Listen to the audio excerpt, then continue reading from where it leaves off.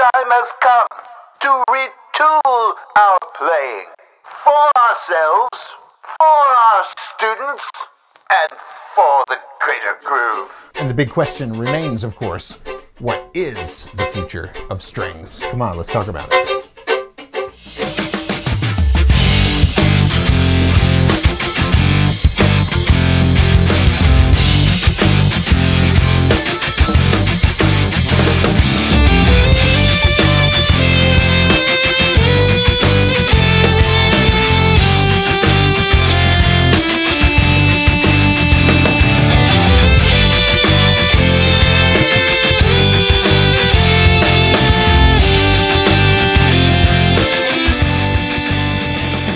It's Tracy Silverman, the host of the For the Greater Groove, the Future of Strings podcast. I'm so thrilled to have my buddy Matt Bell on as my guest today.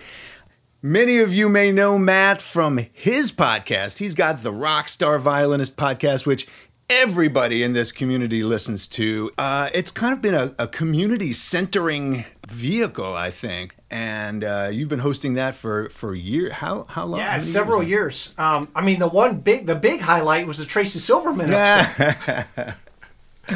Just about everybody in this community has been a guest on that show, including the biggest names like Lindsey Sterling and folks like that. Yeah, Mark Wood was episode 1. Daryl Anger was on there. Joe D. A lot of the folks you've talked to.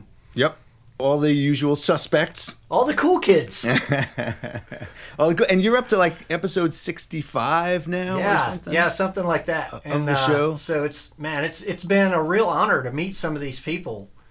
And I just like every day I can't believe how cool my job is. Like my job is to hang out with rock stars all day. Yeah.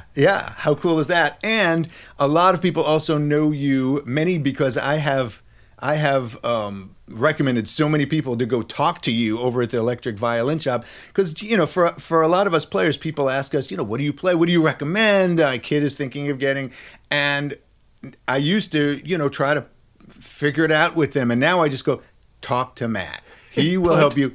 He knows all the latest gear, all the, everything that's happening, what's going to be coming out, stuff like that. Because you work at the Electric Violin Shop, where you are the content creator, the social media manager, doing a lot of, all their posting every day. Your artist relations manager, you get to deal with all the rock stars. By the way, in addition to killing it on social media, Matt also provides all the photographs that he posts on his social media posts for the Electric Violin Shop. And I used a lot of those same images, thanks to his kind permission, in my Core Jams book. So thank you for that, man. And you host the weekly live stream from the shop, which is an incredible educational resource that Raz was just on last week, and so many wonderful people have been on. And you talk about stuff like the use of effects with the violin, live and studio engineering, stage presence, how to stand on stage and not look like a classical violinist. That's not a big challenge for me. I do not look like a classical violinist. I used to look a lot less like a classical violinist when I had hair longer than yours, and dyed white like the guy from Twisted Sister. It's amazing. Yeah. You talk about songwriting, networking in the musical community. You cover just about everything on that show, as well as being a clinician and doing all kinds of educational stuff with ASTA and the Mark Wood Rock Camp and Strings Without Boundaries, Fiddle Hell, lots of other, and all kinds of private workshops that you do. But, and aside from being one hell of an electric violinist yourself, and breaking all kinds of new ground and really showing how the gear can and should be used. Aside from all of that, one of the main reasons I really wanted you on this show is because you are sort of in this really enviable position of being in the catbird seat in the progressive string world, because you are in this sort of hub of what's happening. everybody, what everybody's using, what they're doing. You're talking to everybody. And there is nobody, I think, on earth who can give us a better overview of what's going on in the progressive string world and where we are headed. If anyone can see the future of strings, it's Matt Bell, rock star violinist. It's crazy, man. Every day I wake up and I'm like, I cannot believe that this is my life. Yeah, where are we headed? Yeah, it's a great question. So I see from two different angles. I see from the social media angle where I'm plugged in on Facebook and Twitter and Instagram and TikTok and YouTube. And, you know, I'm way too old to be on TikTok, but I'm on TikTok. Yep. Right? You can find Electric Violin Shop in all those places. We see a growing audience in all of those places. There are more and more people that are aware that electric violin is a thing. Yeah. Or even just amplified violin, right? Whether they're putting a mic on it or a pickup. Right. And we're starting to see people recognize that violin is a viable instrument in non-orchestral settings. Mm-hmm. So we're starting to see people recognize that hip-hop violin, EDM violin, right. rock violin, jazz violin, like more and more people are learning about this, that the violin really is a very, very versatile instrument. Yes. And then amplified violin even more versatile. We're seeing as effects are getting better and better, we're seeing Line 6 with their Helix. Right. Boss has got some great products. Zoom has got some great products. There's a lot of companies out there that are really stepping up their game on processors, and so many of these processors sound great on violins. Right. And the more and more artists, the Lindsey Sterlings of the world, the Brian King Josephs of the world, the Taylor Davises of the world, D Sharp, all these guys that are getting big followings, more and more kids are learning about earlier in life. They're learning that just playing in the school orchestra is not the only option available to me. Yes. If I'm going to be a string player. Exactly. Right? And then in education, you've got people like Tracy Silverman, you've got Julie Lyon Lieberman, you've got Martha Mook, you've got Mark Wood, right, all working to educate young people in the value or the existence of strings outside the orchestral world. Yes. And then I happen to be a grad student right now at the University of Illinois, Champaign, where Dr. Rudolph Haken has an undergraduate, a master's, and a doctoral program, all available in electric strings. So I'm amazing. working on my master's degree in electric violin right now. Chuck Bontrager is working on his DMA in electric know that violin. is so cool that you guys are there together. And then there's a number of people in the undergraduate program, and we're working to recruit more. Awesome. So there is a recognition by at least one Power 5 school that electric violin is a legitimate instrument. And it's not, we're not saying, must be a jazz program or a rock program. It's not. Right. It is, we're doing a lot of classical music. And it turns out it's the evolution of the instrument from the pre-Baroque instruments that we had through the Baroque violin, through a modern acoustic violin, and then the electric violin. This is all one arc of evolution. Yes, exactly. The violin that Stradivarius built is different from the Stradivarius that we hear today because we've modernized it, basically made it louder. As venues get bigger and bigger and instruments need to get louder and louder, right? We now have the next step in that evolution. Yes, is the electric violin. And yes, I think there are some more steps kind of in progress for something to be even post a standard electric violin. Yes. So many interesting things happening in the digital realm. Yeah.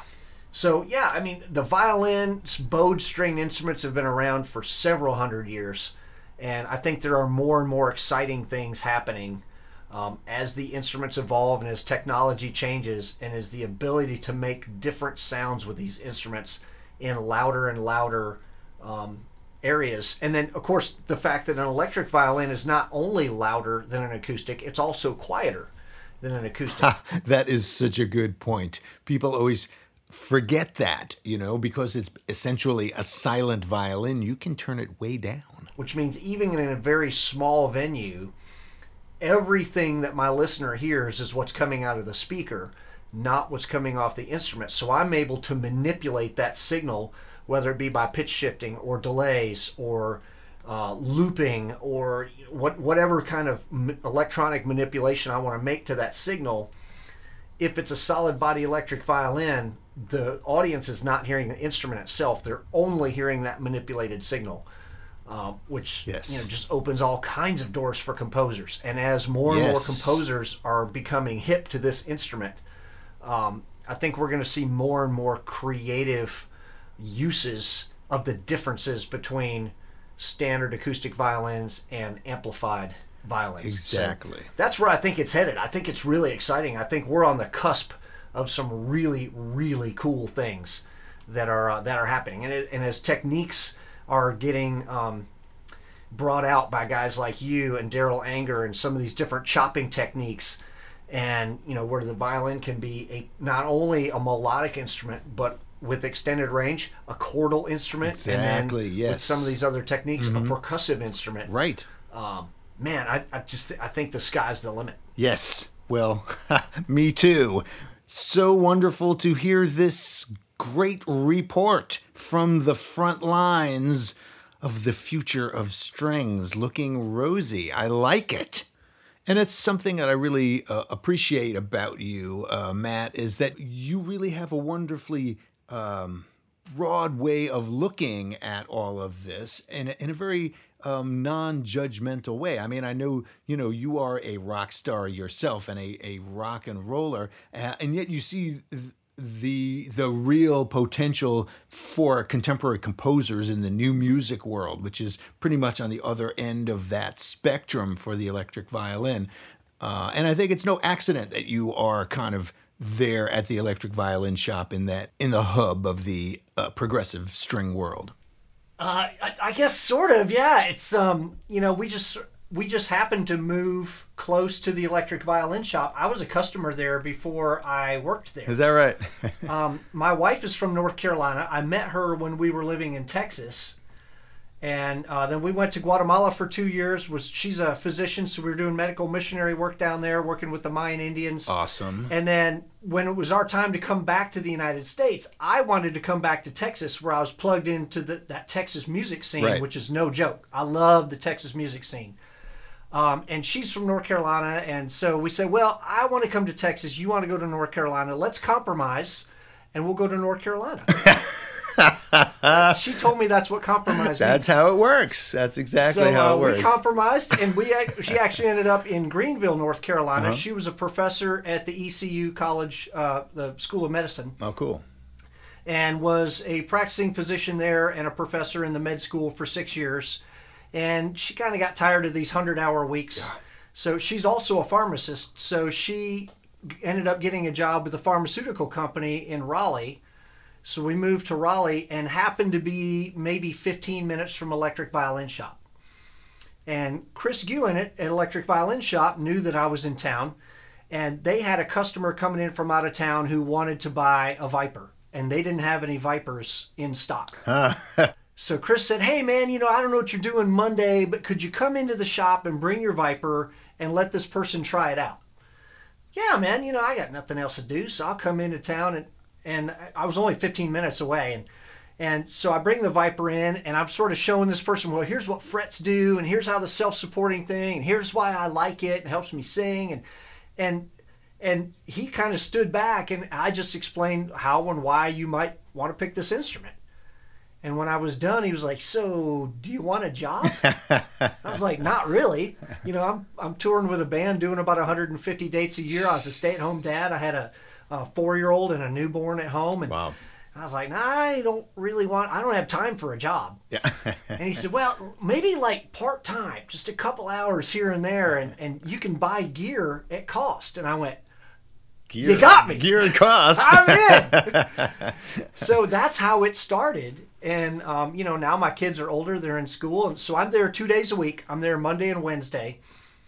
sort of answer all the because I'm also a sound engineer, so I answer all the questions that sort of touring artist questions. And then, hey, I'm having a problem, like I got a buzz, or, you know, when I'm on this stage, this is happening. And so a lot of the sound engineering type questions. And then I'll help people spec out their rigs if they, you know, people will say, well, I need, you know, I want an electric violin. What's the best one? I say, well, it's like asking what's the best pair of shoes. Yeah. I don't know. What are you going to do? That's do a you need great hiking answer. boots? Do you need flip-flops? Do you need running shoes? What do you need? So once we find out what they need, Right. then we can figure out sort of what are the best application for those things. And I think it's probably, I've toured for 25 years and done, you know, literally thousands of shows in so many different venues that you learn what works here and what works there. And, you know, as you know, there's not really a one-size-fits-all solution. So just trying to help people find the thing that's going to work the best for them. Yeah, that's wonderful. And there are very few people that have the skill set that you have, you know, with the all the different gear, the live situations, and as a fiddle player, not as a guitar player. When I say fiddle, I mean Right. violin, you know. Because it's a different animal, and the same gear. We use a lot of the guitar gear, but it doesn't sound the same. And Right. you know, electric violin's just different animals. So having somebody who, you know, I know when somebody asks me and I refer them to you, I know that they're going to get the right answer, and there are very few people that can really give that to them. Well, we try. Yeah, cool, man. And you know, let's just jump into our first official segment here, the Groove Hacker. And I think Yeah. we're going to take a tune of yours, a tune. You have a lot of great titles for your tunes. You got songs like "My Sunglasses Are Cooler Than Yours," and this one I really love, a familiar sounding title, "My Fiddle Wants to Kill Your Mama."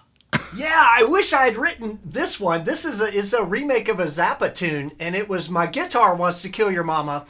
So I sort of reimagined it a little bit. It's, you know, when you listen to the Zappa version, it's very just really eclectic because he's Frank Zappa.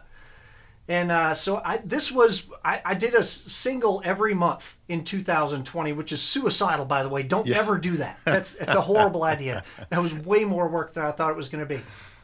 But this one, you know, as we started 2020, we were thinking, silly us, we were thinking this is going to be a great year. Like, we're going to do all kinds of collaborations with everybody. So this tune ended up being a big collab.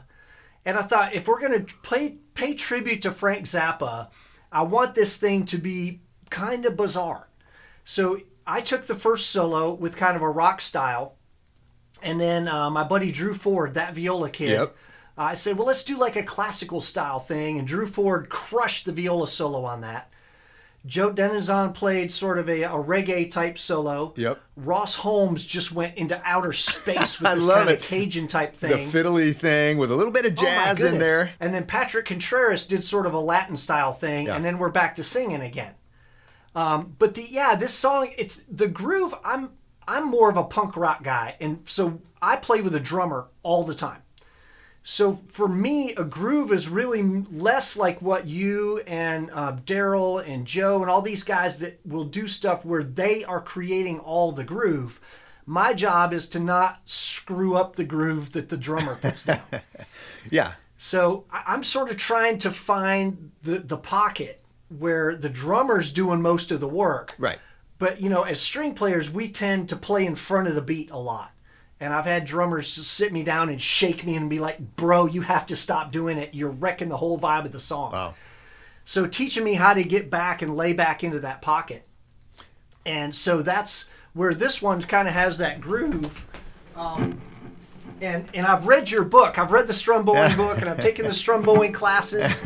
And this one I sort of came at with a little different approach than the Groove On, where instead of keeping everything moving all the time, you know, because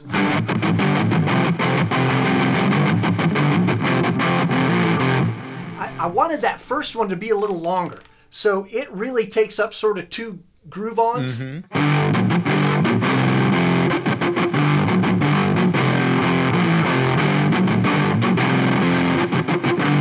So instead of being truly, if I were going to do it the Tracy way, it would be down, down, up, down, down, down, up.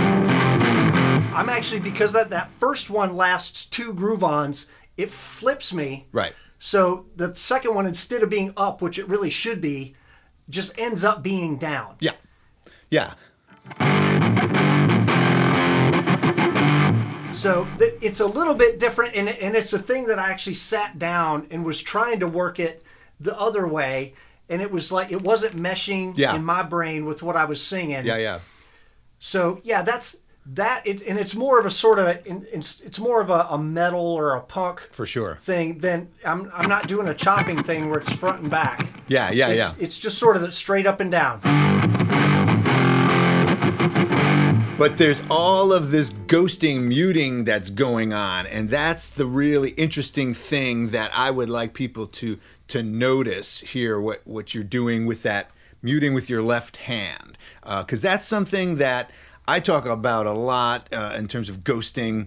But most string players, at least classical string players, never do that. It's just something you never ever do in the classical world, muting with your left hand to get these percussive noises, because who needs noise in the classical world where, everybody's trying to everyone's trying to get tone and beauty, and nobody respects the power of sheer noise, amplified noise, which is a very powerful way to make music. Drummers have been doing it for centuries. So yeah, if I wasn't doing that, you just have...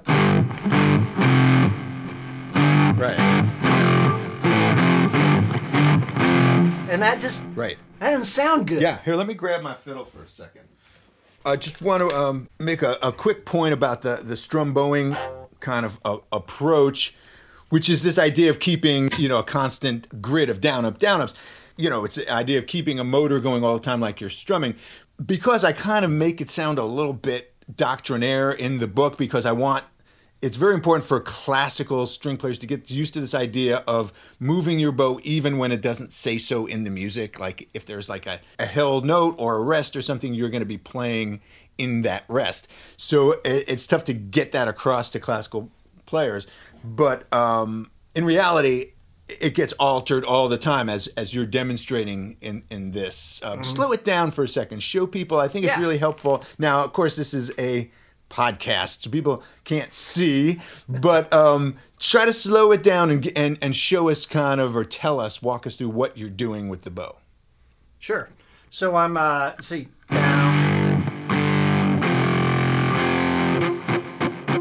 So those were alternating, but...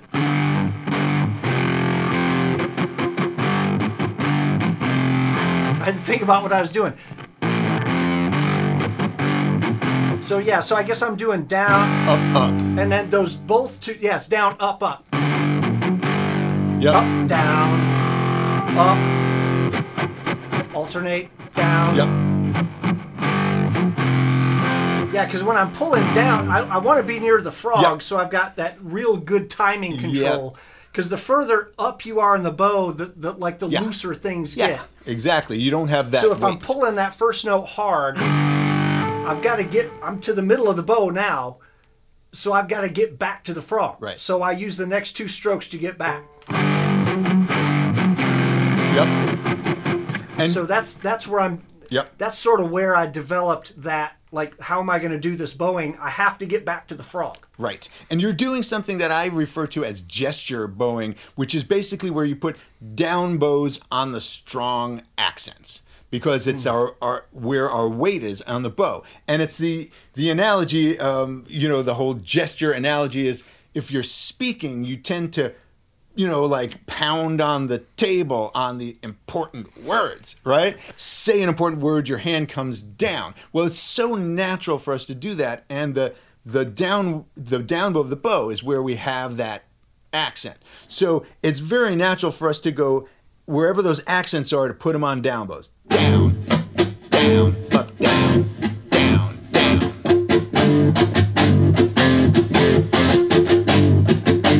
So just to kind of illustrate for our string players, friends out there who are listening to this podcast because they want to be able to play like Matt Bell. And that's what Matt's doing. So even though he was apologetic to me because he knew I wrote this book called Strumbowing, I just want you to know that that is absolutely, the way I would do it, the way most people would play that, which is contrary to the strict Strumbowing thing. But anyway. I was so excited when I saw your book because you and I mean, you started a little before I did. I started playing electric in the mid-'90s. And, we didn't have social media to be in contact with each other. Yeah. And I was mostly hanging out with guitar players. I didn't even know any fiddle players. So I was learning from all my guitar player buddies and trying to emulate what they were doing. Yeah.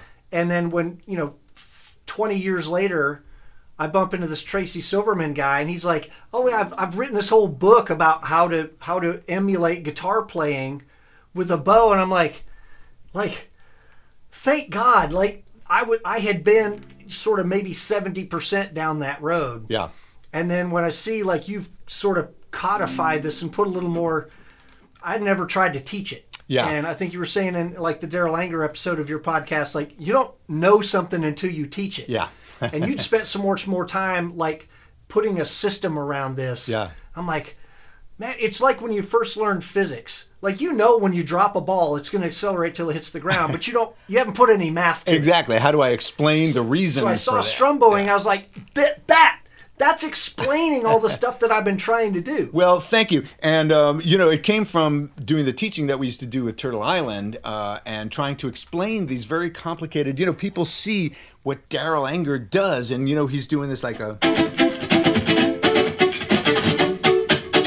he's just grooving like a monster. And people are like, slow it down. How do we do it? And so Daryl would slow it down and it would be like, here's this thing. And it looks fairly complex even when you slow it down, and so it was just an effort, like I said to Daryl, it's just basically an effort to show people how to do what Daryl Anger does, but I think it's worth making a point here that playing rhythm and playing melody are two different things.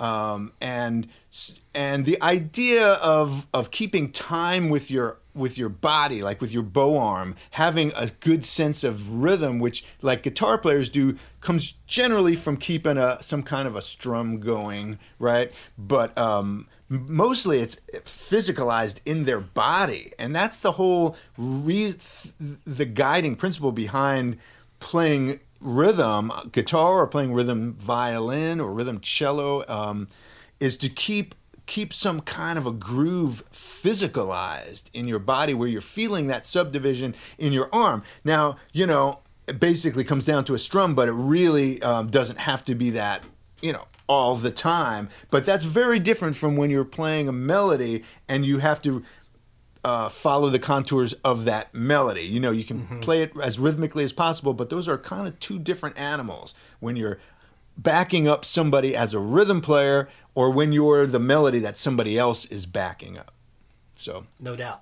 Yeah, I was actually a trumpet player for a long time. Right. I didn't play violin at all for a while. Right. And was primarily a trumpet player. And there's some parallels to draw when we're playing in a horn band. You're doing a Chicago or a Blood, Sweat and Tears or a Bruno Mars type thing. Yeah.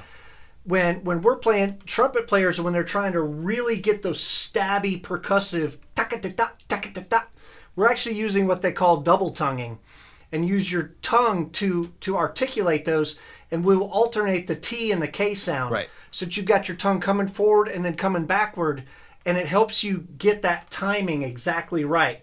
If you're trying to go ta-ta-ta-ta, ta-ta-ta-ta, right, it's not the same as ta-ka-ta-ta, ta-ka-ta-ta. So it helps you really dial in. Yes. The thing about groove is really, it's time. And the way my drummers had explained it to me when I didn't have good time was the snare and the hi-hat are determining where the beat is in time. And I was playing the same tempo as everybody else. I'm still playing 120 beats a minute, but where my beat was happening before their beat was in time. And they're like, so You can play in front of the beat, which is going to give it this sort of frantic type sound. It's going to make it feel like it's trying to fall forward. And it's like a person who's running, but their torso's going faster than their feet are, and they're eventually going to end up face first in the dirt.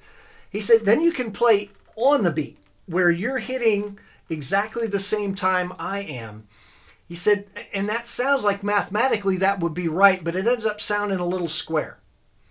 If your one is a couple of milliseconds behind my one, that's what we call the pocket. And that's when it gets, that snare hits, and then the violin, it's just milliseconds behind it. But that's what's going to make it's going to make it bounce, and it's going to have this groove. We call it feel. And I've experimented with taking my playing and shifting it in Logic. I'll record a track and then shift it forward and shift it back versus the drum part. And if you shift it back to where it's just a little bit, a couple of milliseconds behind, all of a sudden you're like, whoa, that's like groovy and bouncy. Yeah. And that's where, for me, I'm not really doing that much percussive stuff with my violin. The entry lick to this song notwithstanding, most of what I'm doing is notes rather than percussion. Right. But if I can get the timing where it's just a couple of milliseconds behind the drums, that's when it feels bouncy. You know, it's very interesting that you say that. When I first joined Turtle Island, and they were teaching me, Daryl was teaching me how to chop. And, you know, in that group, we would take turns being the drummer, basically, right? Doing just a backbeat, just a chop, percussive backbeat, while Mark was, you know, walking the bass, and somebody else was soloing, somebody else was comping. They had to keep reinforcing to me to push the chop, like get ahead of it, because my instinct was to lock with whoever's playing the drums, to lock with whatever, and line it up. And there was like, no, you're playing the hi-hat, you're the drummer, you have to push this. And even though it's going to sound like you're like a sled dog trying to pull this heavy sled behind you, everybody's going to be behind the beat. You've got to stay a little bit in front of everybody. Which is hard because you're chopping, you feels like you're in front of it. Exactly. And then when you're playing, you're trying to get behind it. So you've got to time shift things. Yeah, that's hard to do. It's a funny thing that I had never been aware of before. But it's that feel thing, that getting that pocket to sound right. And as a little experiment for all of our listeners, if you go and listen especially to jazz, I think you'll hear this more than anywhere else. Listen to the hi-hat of the drums or the ride cymbal, like, you know, that thing that's kind of pushing the beat forward, and listen how everything else is just a little behind that, especially the sax players. The soloists will tend to hang back, and that hanging back feel kind of it's been getting further and further and further back, because what the soloists used to do, what the sax player used to do in jazz, is now what rappers do. Because they've got all the words. It's like a Coltrane solo, you know. You know, it's all happening with rap now, lyrics. Right. But they're sitting so far behind the beat that sometimes, you know, they call it like a drunken beat, you know, and it's just gets so far back.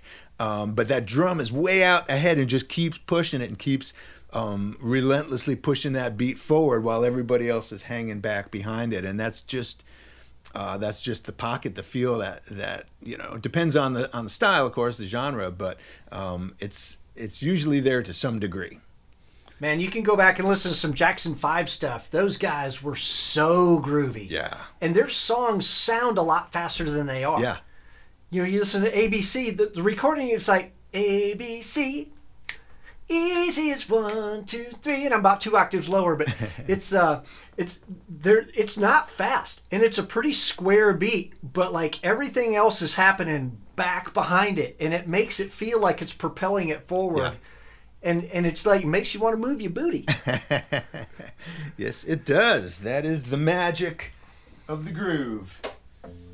All right, my friend. Hey, did you have anything on your mind you want to talk about in this sphere of grooving and other tricks of the groove trade? Man, I think, just that timing thing is so important. And, you know, I've played in fairly large bands. The last band I was in was a 6-piece band. So 2 guitars, bass, drums, vocal, and me. And it was really so much like you've got to listen so much to what everybody else is doing. What are the guitar players doing? And then trying to make sure I'm not interfering with that groove.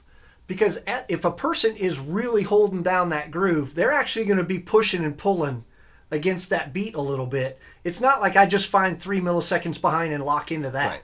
Always. It could be in certain part he's going to pull a little closer to that hi-hat, and in certain parts he's going to pull a little further back. You've got to leave them space to do that, to propel that groove one way or the other. Yeah. You know, if your drummer's locked in, whoever's doing the whoever's doing that Yep, the rhythm. is really sort of, they're controlling how deep that pocket is at any given point in time. So you got to give them space to do that. It might mean that I'm just playing whole notes or I'm laying back, but then when the guitar player goes to take a solo, maybe I'm stepping in and I'm going to cover that little Yep. and then I'm controlling the groove now. Yep. But you can have too many cooks in that kitchen. You know, the thing is, as classical players, we're so used to it. You got a stand partner, and you're trying to match what your stand partner's doing. Yeah. Whereas in like a rock context, like if that part's being covered, Yeah. they got it. They got it. You know, he's got an amplifier. Find something it's else. loud enough. Yeah.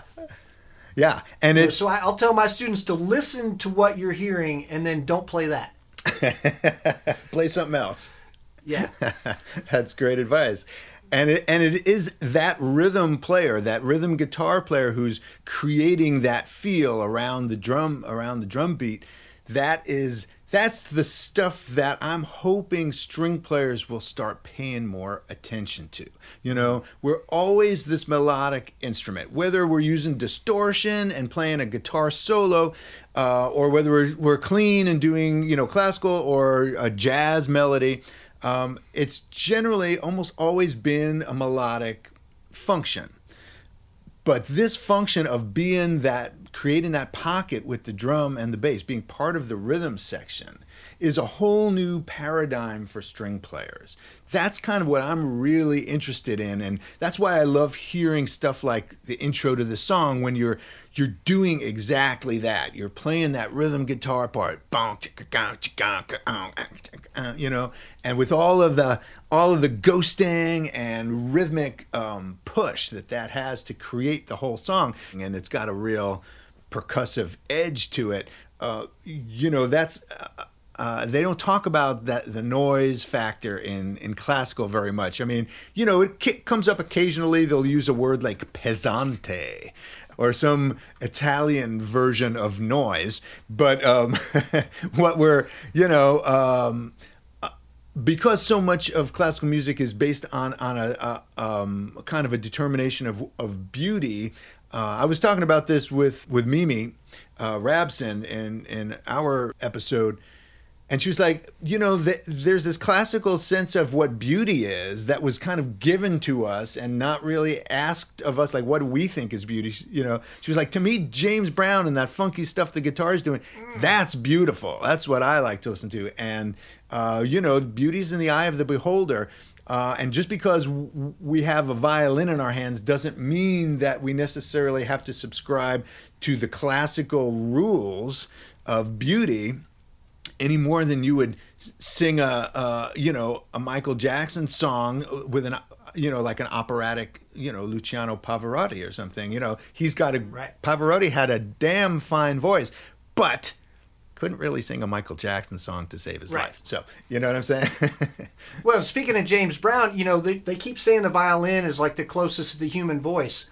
And James had this signature. Yeah. Well, we can do that. Yep. And we've got all these little bites and slides and that. Yeah. All these bites and digs and that we can make. Yep.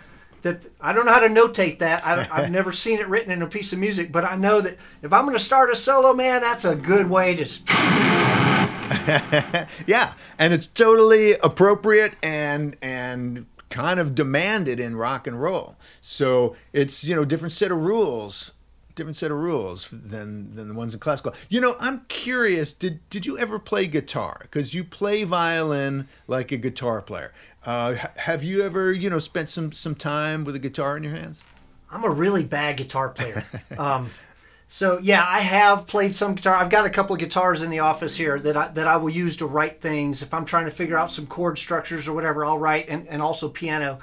But yeah, most of my friends in Texas were guitar players.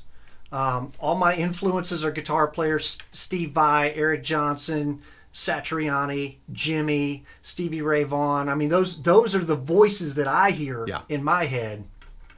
So you can probably hear that in my playing, where it's like the guitar is what I guess I'm maybe a frustrated guitar player. That's what I've been saying for years. But it's, you know, this bow is the thing that guitar players all wish they had. Yes. And I use a pick sometimes. I've got some songs where I use it. I don't have a pick sitting here, but I got a washer. Washer.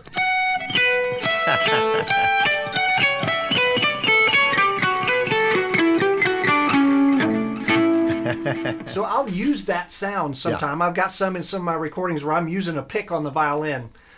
And we do it all the time with our band. We had picks with our name and stuff on them.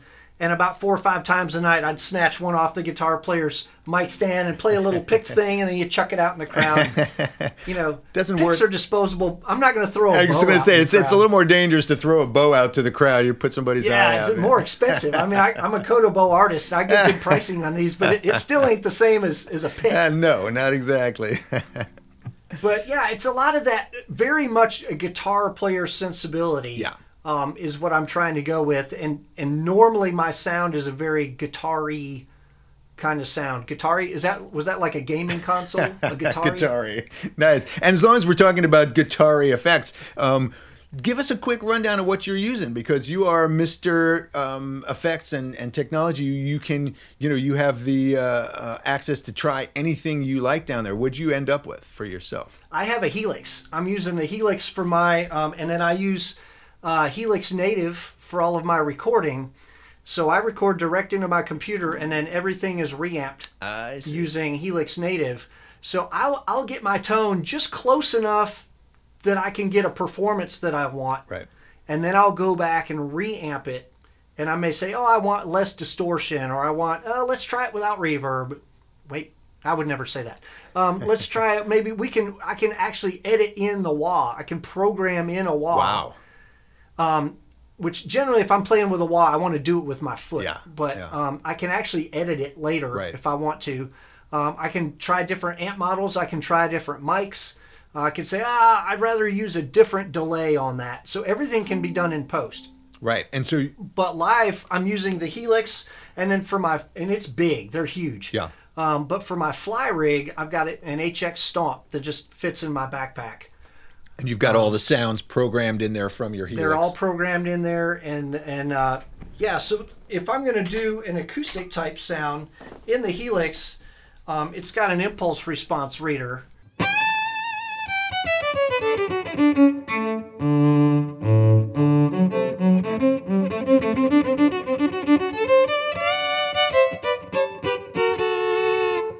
It's got that real woody kind of impulse response. If you chop, you can hear it. Yeah. You can hear that sounds that very violin acoustic. body, just the wood. Huh. So it can do all that in here. Yeah. Do all your pitch shifting. I do like some of the where I do a lot of playing in church and stuff. So I've got a sound where I'm using some reverb.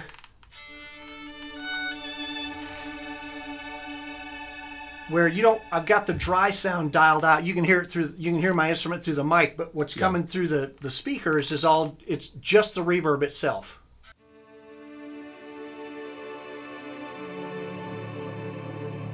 And it just sort of gets this washy, dwelly, churchy kind of thing. And all of that can be done in the Helix. We can do we do some maybe some doubling of the violin.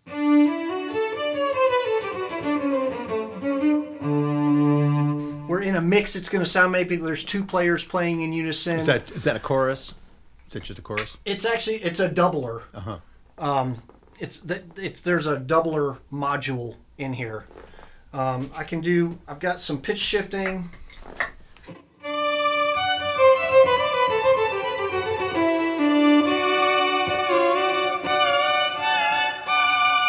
Nice. That's really tracks well, doesn't it? Yeah, you get a little sort of almost that orchestra type sound. It maybe wouldn't fool anybody if it's soloed, but in a mix with the band's playing, you can.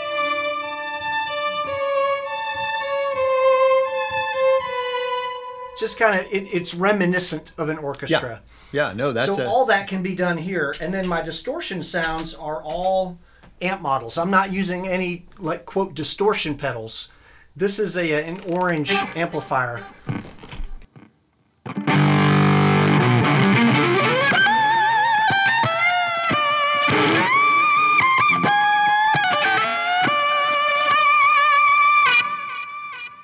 So that's all done with amp modeling rather than distortion. Right. I've got you can put the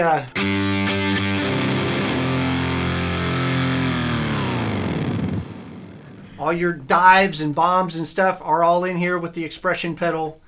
Nice. So,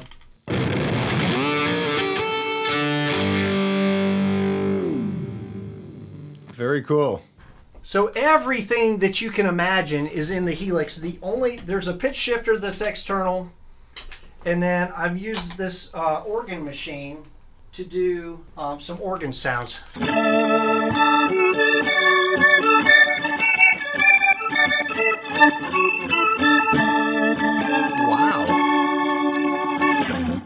Wow. Yeah. That's crazy. That's just like an effect within the Helix? That's a C9 pedal by Electro Harmonics. Oh, okay. That's a separate pedal.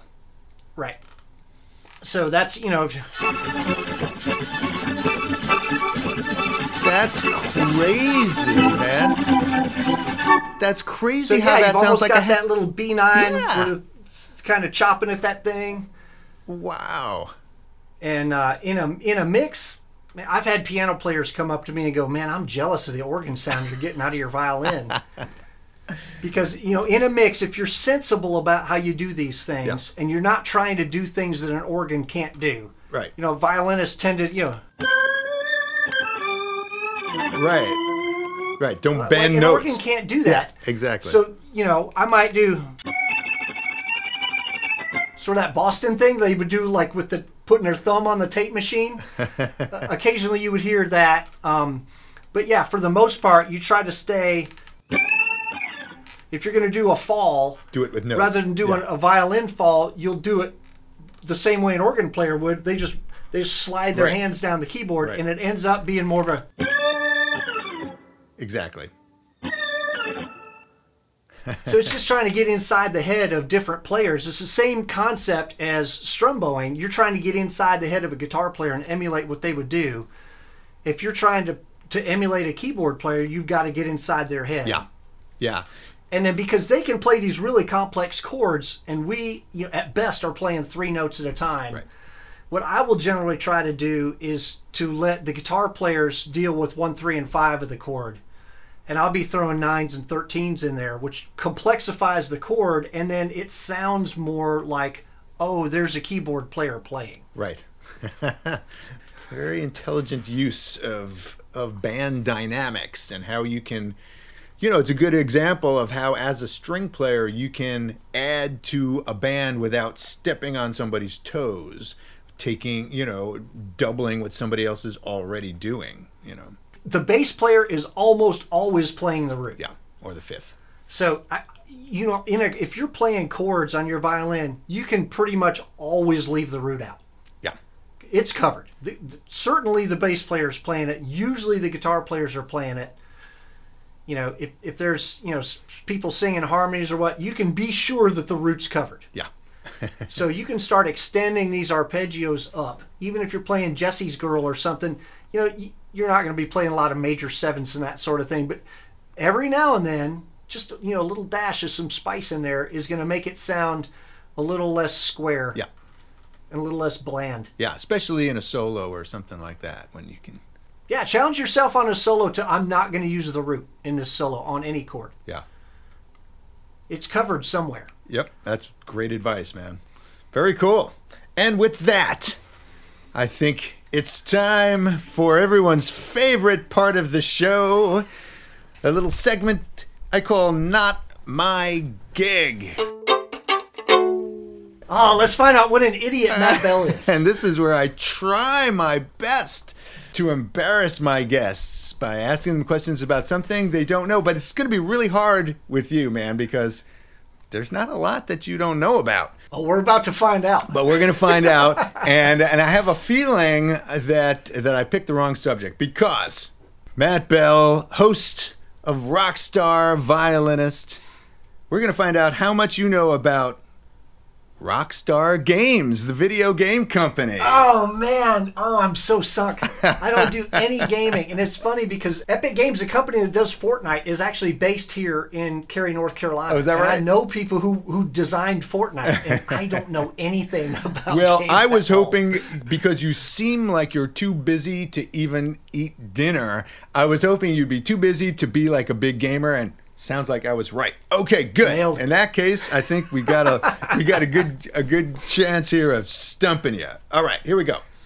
So, Rockstar Games developed a software. But by the way, there's going to be 3 questions. You get 2 out of 3 right, you win. All right. Rockstar Games developed a software application to facilitate game development on PlayStation, Xbox, Wii, and other computer systems. Is the acronym for this software that they developed A, RACE, Rockstar Application Controlled Extension, B, RAGE, Rockstar Advanced Game Engine, or C, RATE, Rockstar Automated Transcode Environment? I'm a big Tom Morello fan, so I'm just going to go with Rage. That's all Dude, I you got. are totally right. Good stuff. Totally right. Rockstar Advanced Game Engine. That's the key. It's the game engine. All right. Good. 1 out of 1. Here we go. I only got to bat 500 now. Yeah. Well, this one, true or false? So you got a 50-50 shot. Grand Theft Auto, Rockstar's largest franchise, has shipped over 350 million copies, making it the God. best-selling video game of all time. True or false? False. That is false. That is false. At 8. Anytime somebody says best, you Yes, gotta go. exactly. I'm gonna play the odds. You I'm see, gonna think you're, like Pac-Man you're or a something's gotta be bigger. cagey smart dude. At 851 million sales, the Mario franchise is the all-time sales leader in the video game industry. There's some groove right there. There you They got go, some man. 8-bit groove. Some 8-bit groove. The next biggest is Tetris at 495. Wow. There's only like 350 million Americans. Yeah. Okay. 2 out of 2. You can ace the whole All right. thing right here. All right. Third question. Which of these following games is also released by Rockstar Games? A, Red Dead Redemption, B, L.A. Noire, or C, Manhunt? Is it bad that I've never heard of any of these? I only know one of them because my son plays it. I'm a redhead. I'll go with Red Dead. How's that? That is correct. You are correct again. In fact, all 3 of those were correct. So, dude, you aced it. 3 out of This 3. is my 10-year-old daughter always wins the bracket challenge, the NCAA bracket challenge that we have Really? in our house, because she knows nothing about basketball. So she's filling out her bracket. She's like, I've never even heard of UNC. I don't know. Let's Fordham. Yeah, sure, they'll win that game. I like the name. Sure, let's pick that one. Yeah. I guess if you're an idiot, you can do okay on a test. Never worked for me, but you know. Well, dude, man, thank you for being a good sport, for acing the Not My Gig game, and for just being the incredible resource that you are for so many of us in this community who rely on your expertise all the time, man. Man, I appreciate everybody out there believing that I actually know what I'm talking about. And yeah, it's a great gig, man. It's literally my job to sit around and mess with gear and violins. And I come into the shop and they're like, hey, we got this new thing. We really need you to play with it so that you can answer questions. I'm like, okay. Hey, that's a dirty job, but somebody's got to do it. That's right. Not only that, but, I mean, I've learned so much about social media from you, just watching how you post, watching how you handle your podcast, of which I'm a huge fan. And, if anybody has gotten to this point of the interview and has not checked the Rockstar Violinist podcast, you've got to go find it, subscribe to it, and enjoy any of these 65 episodes that are up there. You can thank me later. Yeah, start with Tracy Silverman. Right? Why not? Yeah, well, thanks so much for having me, man. It's a real honor looking at the lineup that you've got. There's like all these like amazing artists and me. We appreciate it, man. Yeah, well, I can't wait to be hanging out in person again. Hopefully we can get together and share some frosty beverages. Exactly. Absolutely, man. Next time you're in Nashville, you got to give me a call. Let's do it. All right, brother. Thanks so much for taking the time for this, man. I know how busy you are. You bet. Thanks for listening. If you want to stay in touch, please join the For the Greater Groove Facebook group. See ya. Groove on.